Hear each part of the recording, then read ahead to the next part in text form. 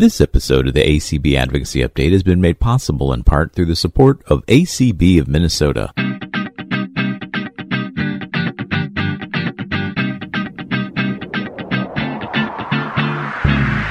You're listening to the ACB Advocacy Update. Hello, everyone, and welcome to another episode of the ACB Advocacy Update. I am one of your hosts, Clark Rockfall, the Director of Advocacy and Governmental Affairs for the American Council of the Blind. And I'm joined by... I'm your other host, Swatha Nandakumar, ACB's Advocacy and Outreach Specialist. And thank you to everyone who is joining us via your favorite podcast player. Be sure to like it, leave a review, download, share with your friends, all that good stuff so we can get as many listeners as possible. And also thank you to everyone listening over the ACB Media Network. Of course, if you'd like to learn more about the American Council of the Blind, you may visit us at acb.org. All right, Swatha, here we are. Summer, August recess is over. Congress is back in session, and we have just an advocacy grab bag here for folks today. But how are you doing? I am doing great, Clark. How about you? I'm doing well. And one of the reasons I'm doing well is a bit of a teaser for the folks out there in ACB Media Land. And that is that the second annual Audio Description Awards Gala will take place Tuesday, November 29th, 7:30 p.m. Eastern. It will be available. That's right. Mark your calendar, save the date, share it with your friends, just like this podcast. Last year we highlighted the innovations and game-changing technology and deliveries used to bring consumers the latest and greatest, and not only in media and entertainment, but in accessible media and entertainment as well. And this year we are looking for more of the same. So yes, Tuesday, November 29th, 7:30 p.m. Eastern will be the airing of the Audio Description Awards Gala for 2022. We'll see you there. Swatha, do you have a favorite? I mean, there's a People's Choice category for this year. What would you like to see if you got to choose a People's Choice Award for your favorite audio described program from 2022? Oh, I'm not sure. They're all great ones. I am really right now a big fan of that new Lord of the Rings show. So I think that would be great to see if and AD was really good on that show. So I think that would be a good one. But I mean, it's all recent. So how are you, Clark? Yeah, it'll be exciting to see what the masses choose. Oh, I'm partial to Ted Lasso. I think the show is great. The audio description perfectly matched the tenor of the show as well. I found that highly enjoyable. But I only get one vote, and we need as many people to vote as possible. So I didn't watch that show. So. Oh my goodness, you don't know what you're missing. Just a blast of sunshine right into your face. Oh yeah? Yeah. Don't like it's a good, happy show. But more on audio description to come at a future podcast where we'll have folks from the Awards Gala Planning Committee as well as the Audio Description Project. But today we wanted to share some quick updates with everyone. Beginning with one of our legislative imperatives, which is for finally getting some clarity from the federal government on the accessibility of websites and applications. So Swatha, we've been working on this one pretty nonstop. Yeah. And we've been doing it collaborating with our partners. Mm-hmm. So in March or April, I can't remember right now, but Senator Duckworth and Senator Durbin released a letter to the DOJ asking to clarify and promulgate regulations on web access and what entities obligations are in regard. And so in this week, Representative Sarbanes from Maryland, Clark's hometown, sent out a similar letter with 32 other signatories from other offices. So in collaboration with that, in collaboration with the 32 offices, the letter addressed to Attorney General Merrick Garland asks the DOJ to promulgate regulations and to do more than just guidance on this issue. So, yeah. Yes, and as Swatha said, the Department of Justice has issued guidance reminding public entities as well as places of public accommodation of their requirements under the Americans with Disabilities Act. But this asks them to go further. This asks for rulemakings under Titles 2 and 3 of the ADA, not just guidance, but enforceable regulations. And I will note and give a kudos to the Department of Justice. They have noticed back in June or July a Title II rulemaking on web access. However, that rulemaking is, the notice of that rulemaking is scheduled to be published around April of 2023. So whereas we do recognize that the government is moving forward on this issue, we think it's important to continue to stress how critical this issue is for our members and the broader community, and how important it is that this rulemaking is completed, because the disability community has been down this road before, when in 2015 an advance notice of proposed rulemaking was issued. It wasn't completed. There was an election in 2016, and in 2017, the advance notice of proposed rulemaking was peeled back by the Department of Justice. So it's important that this has been noticed. However, it is equally important that the notice of proposed rulemaking is made public. And then most important of all, that it is completed by the end of the current presidential administration. And that's only for Title II. Title III is still out there. You know, places of public accommodations, retail locations, theaters, commerce, restaurants, e-commerce, all of this stuff. This falls under Title III, the places of public accommodation, and we need clarity there too, Swatha. Mm-hmm. It's important to our members. Also important to the Hill as well. It shows important to the Senate and the House that we need this rulemaking. So good. That's right. And we're very excited that, as Swatha said, 32 other representatives, members of the House of Representatives, joined Representative Sarbanes on this letter. And that's due in no small part to the advocacy by ACB, by our affiliates, by our members, and by Swatha. Swatha, you were busy over the August recess, working the phones and emails, trying to get members to sign on to this letter. So thank you for your efforts. Of course, it's a very, very important issue to me and to all of us in the ACB. So. Yeah, and now we have additional members of Congress on the record that this needs to be done. So, as we've stated before, this is a multi-pronged approach.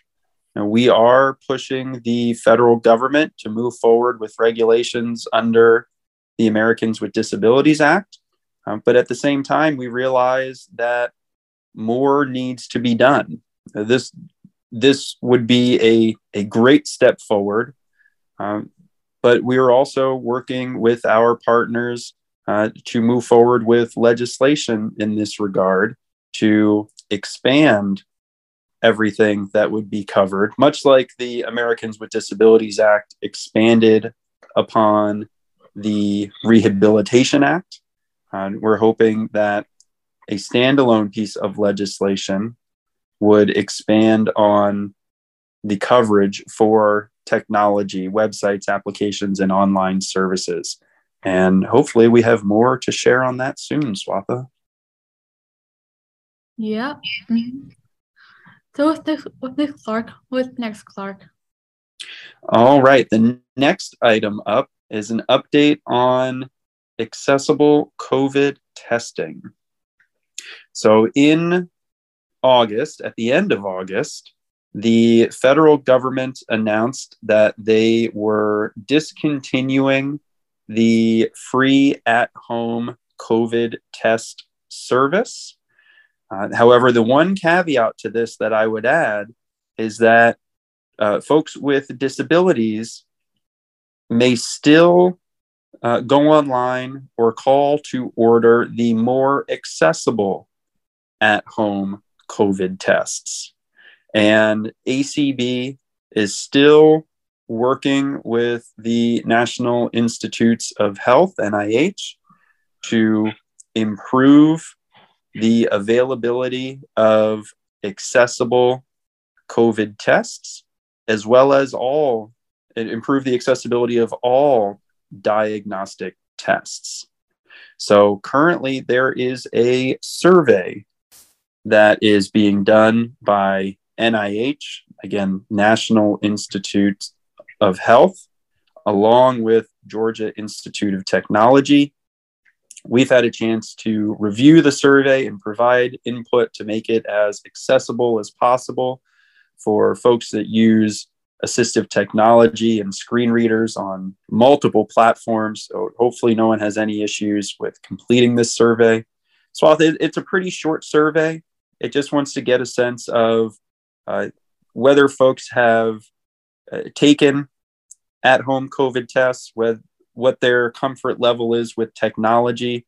And then I think a good feature of this test is it has a free response field that folks can share their own opinions on how accessible at-home tests are, or what could make at-home tests more accessible to people who are blind, people who are low vision, folks with physical disabilities, etc. So please, we will share the link to the survey along with this podcast. Please take the time to provide your thoughts and feedback, because this will not only be used to make at-home COVID tests more accessible, but we are working to use this information, and we're working with NIH to make all forms of home diagnostic testing more accessible in the future. And that's the promise that this data can provide. And that's certainly worth a few minutes of all of our time. Yeah, it's important for us to voice our needs in this regard, and voice what would help for us this, for testing and for home diagnostic equipment. And certainly none of our experiences are all the same, right? Like my experiences as somebody who uses and is comfortable using a smartphone and connecting it to the Illume test, but my experiences are different than many of our members, and also my experiences are different than yours, Swatha. Yeah. As someone with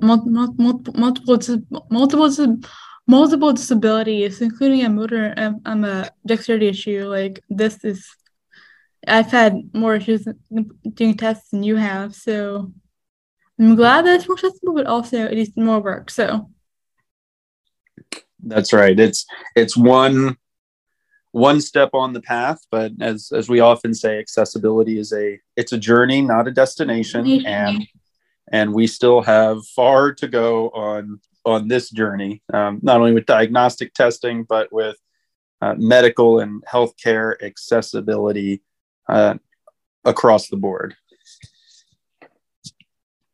So Swatha, what's next? Next is, so the Federal Aviation Administration is or has put out a request for comments on minimum seat dimensions necessary for emergency evacuations and situations. So, and they're looking for comments that particularly address the needs of underserved communities like people with disabilities and older adults. And this is very relevant for us because for a lot of us we use guide dogs, and as members have mentioned, like getting your dog out of a seat out from under a seat or out from like a small space is difficult. Is difficult, and for a lot of us also we have additional the disabilities and mobility aids other than just blindness. So it's important that we sort of let the FAA know and provide comments on why or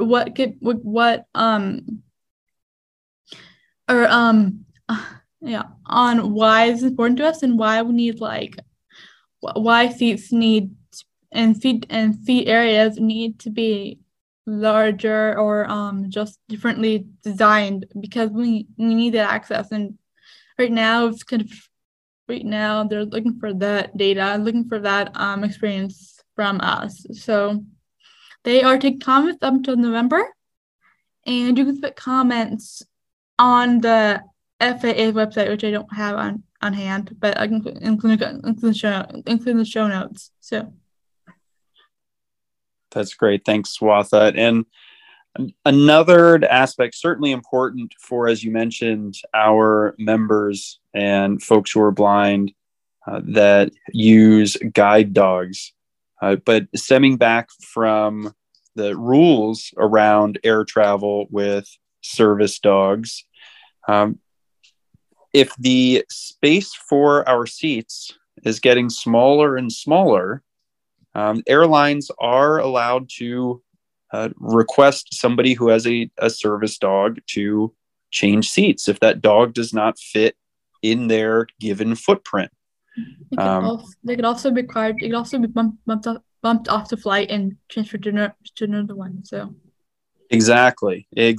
So it's the FAA, the Federal Aviation Administration. They're seeking this information for safety purposes, but we view this as having a dual purpose for our members, as Swatha mentioned. They're very important for folks who are blind or low vision to have the ability to move freely about the cabin, and certainly for our members who are getting older or members who have additional disabilities, having space necessary to be able to freely enter and exit their row in case of an emergency, but also for our members, whether they're members of Guide Dog Users Incorporated, GDUI, or if they're just folks that love traveling with a guide dog and fly and travel frequently or infrequently,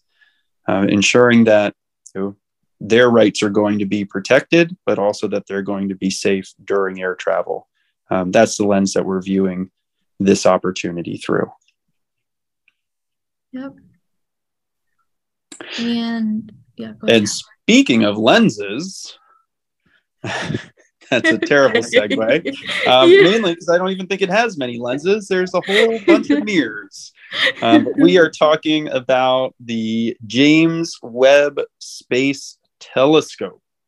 So I hope folks out there have experienced the images coming back to Earth from the James Webb Space Telescope.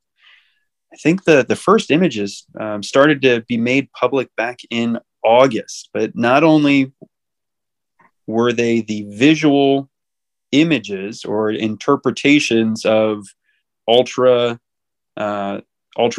and infrared light waves that were then turned into something that the human eye can see, but the team from the Space Telescope Science Institute has also been including just some incredibly detailed, in-depth, and breathtaking alt text along with these images.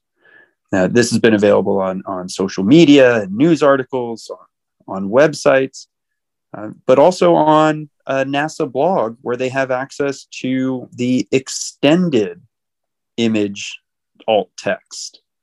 So sometimes you just don't have enough characters that you need to create a whole blog page to be able to put what's really going on in these images of galaxies, in a universe far, far away. But Swatha, we've heard from a lot of our members that their minds are blown. They are very excited about what's being done by the Space Telescope Science Institute, and that's providing an opportunity for outreach. Yep. So we are planning to have a community event with folks from the James Webb Science Institute, talking about how the process of making these of writing alt text or making those images accessible for blind folks, and just making the whole field of astronomy more accessible. So more to come on that, but we as of now have a teaser for that. So exactly. So if you have questions about the James Webb Space Telescope, or if you have questions about the images, and in addition to the images, they're also creating audible interpretations of this data and these images. They're calling them sonifications. Mm-hmm. If you have questions about either of those, we want to hear from you. So we're asking folks to please either email Kelly Gask in our office at KGASQUE, again, K for Kelly, GASQUE at acb.org. And also you can email us at advocacy@acb.org, and we will pass your questions along. The deadline for submitting questions the deadline is this Friday, September 16th. And we will be hosting this event, date certain to come, but we will host this event before the end of the month. And some lucky folks who submit really good questions will be able to join us and ask their question on video to the team from the Space Telescope Science Institute. So Swatha, it doesn't get better than that. And it's really cool to see how folks are making something that's so cool, so innovative, and also so accessible to our members and the broader community. Yep. Clark, have you seen those certifications of the space matter and all that? I have heard some of the sonifications, and you know what? They sound creepy. Yeah, they do. Yeah. So these are. Yeah. These will be great questions to ask them, because I'm a little unclear on how these are created. They have the data from the Space Telescope. Mm-hmm. And so are they taking that data, and instead of interpreting it into the visual light spectrum, are they interpreting it into the audible light spectrum, like a sound graph with the different pitches? Or are they looking at that and saying, this is how this data makes me feel, and here's a musical interpretation of this information? Do you have a sense, Swatha, or are we just going to have to wait and find out? I've seen on some sites, they've tried to they've took them, because the images that they're getting are not like pictures themselves, they're more like wavelengths. So just translating that into sound, but that's what I've heard from the news. So we'll see what they say. So that is it for this week's advocacy update. In addition to this advocacy update grab bag, Swatha, there's another way that folks, whether you're listening to this podcast or you're listening to this via the ACB Media Network, more advocacy updates are available via the Washington Connection. Yeah, so our call-in service. Yeah, so this we have the airlines, RFC, the James Webb questions, also student loans, because that's important to me because I have loans.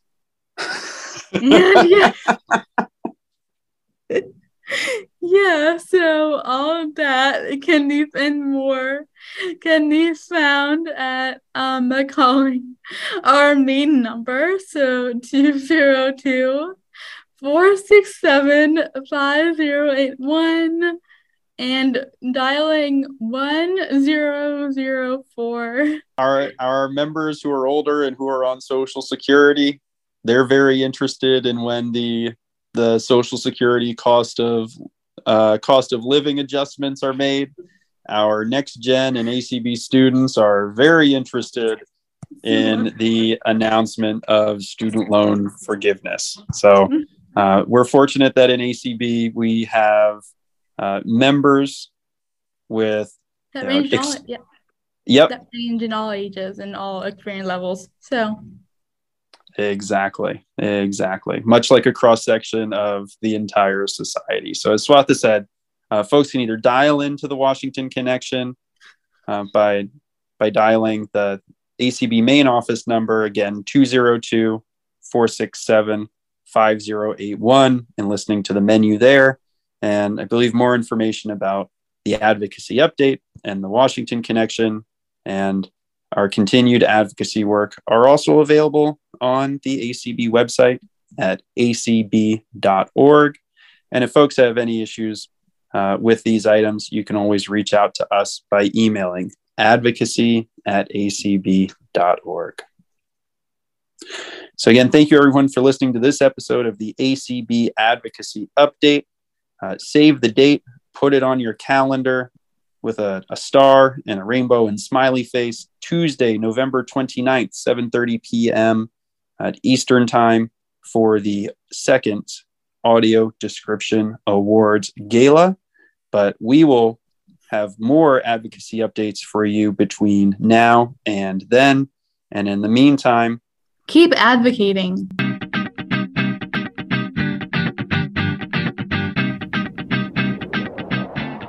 This episode of the ACB Advocacy Update has been made possible in part through the support of ACB of Minnesota. ACBM wants to send along heartfelt greetings to all of its family throughout the ACB community. Having hosted 2 outstanding and invigorating ACB national conventions, they are committed to expanding opportunity for Americans who are blind and visually impaired. ACBM supports the James R. Olson Memorial Scholarship honoring one of its past members, and they continue to not let life during these challenging times slow down. ACBM invites all to their informative bi-monthly community conference calls, ranging on everything from sports and technology to gardening and loving life in the land of 10,000 lakes. They hold quarterly, monthly membership meetings, monthly coffee gatherings, and monthly board meetings. To learn more about ACBM, visit their website at www.acbminnesota.org or call 612-223-5543. ACBM, a supporter of the ACB Media Network.